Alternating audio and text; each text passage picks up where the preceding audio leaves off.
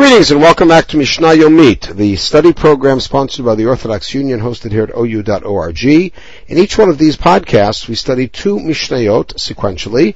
My name is Yitzchak Shalom, and I'm honored to be studying Masachet Ketubot with you. And today we're going to study Parakeh, Mishnah Bet, and Mishnah Gimel. Mishnah Bet really does sit a little bit independently from Mishnah Aleph, and Bet and Gimel really do form a sense of a continuity, so it's a nice couplet today. You have to remember that in the times of the beforehand and in the times of the Talmud, the way that marriages happened was that typically a man would approach a man about his daughter and would give kiddushin when the daughter was typically underage, and then they would wait until she was of age in order to actually get married. From the point that the kiddushin was given, the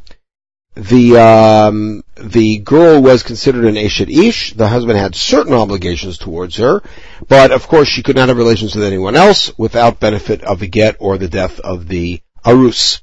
Now, once you betroth her, we give her 12 months to get ready for married life. From the moment the Baal says, I want to marry you, which means if he betroths a girl at age 3 or 4, which did happen in the ancient world, then they would of course wait quite a bit longer. And if they got betrothed at an earlier age, but neither one of them was ready, they could wait. But the minute he says, let's get married, she automatically gets 12 months. And the same thing works in the other way. Let's say that the girl's family or the girl says, let's get married. From that moment on, his clock starts ticking, but he gets 12 months in order to prepare himself to put aside money and to build a house and to do whatever he needs for married life. If she's an almanah, both he and she get 30 days in order to be prepared. Now, higiyazman velo nisu. Let's say that the 12 months came and they didn't get married. And we're not clear why they didn't get married, but at this point we'll assume that he dragged his feet. Ochlot mishalov, ochlot bitruma. The women get to eat from his property, meaning he has to feed them. And if he's a kohen, they start eating truma even if they're not kohen. Rabbi Tarfon says she can get all of it truma, all the payment in truma. Half chul and half truma. Now remember, one of the problems here is that she's still living at home with her parents who are non-kohanim. So there certainly are some issues here, and this is of course Mishnah Rishonah.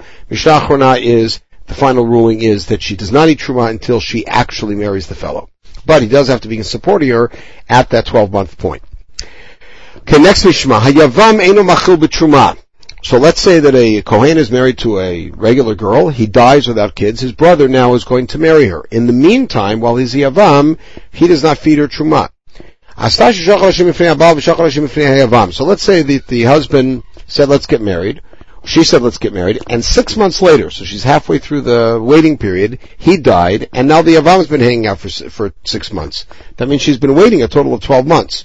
Even if the husband was around till the day before 12 months, and he died, and then there's the Yavam. Let's say the husband died a day after the Erusin, or a day after the Tviyah, and now the Yavam has the next 11 plus months. She doesn't eat Truma until there's a full 12 months with a particular man who's dragging his feet. Zu Mishnah Rishonah. This, of course, is all Mishnah Rishonah, meaning the earlier ruling. The final ruling is that a woman does not eat truma until she actually is married to the fellow, and there's a machloket, a moraim, why that is. Is it because of simpon?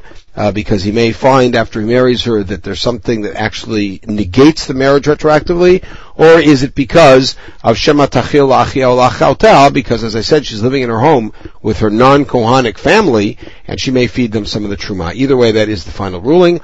Pause at this point and pick it up with our study of Mishnah Daled and Hey in the next podcast. In the meantime, everybody should have a wonderful day.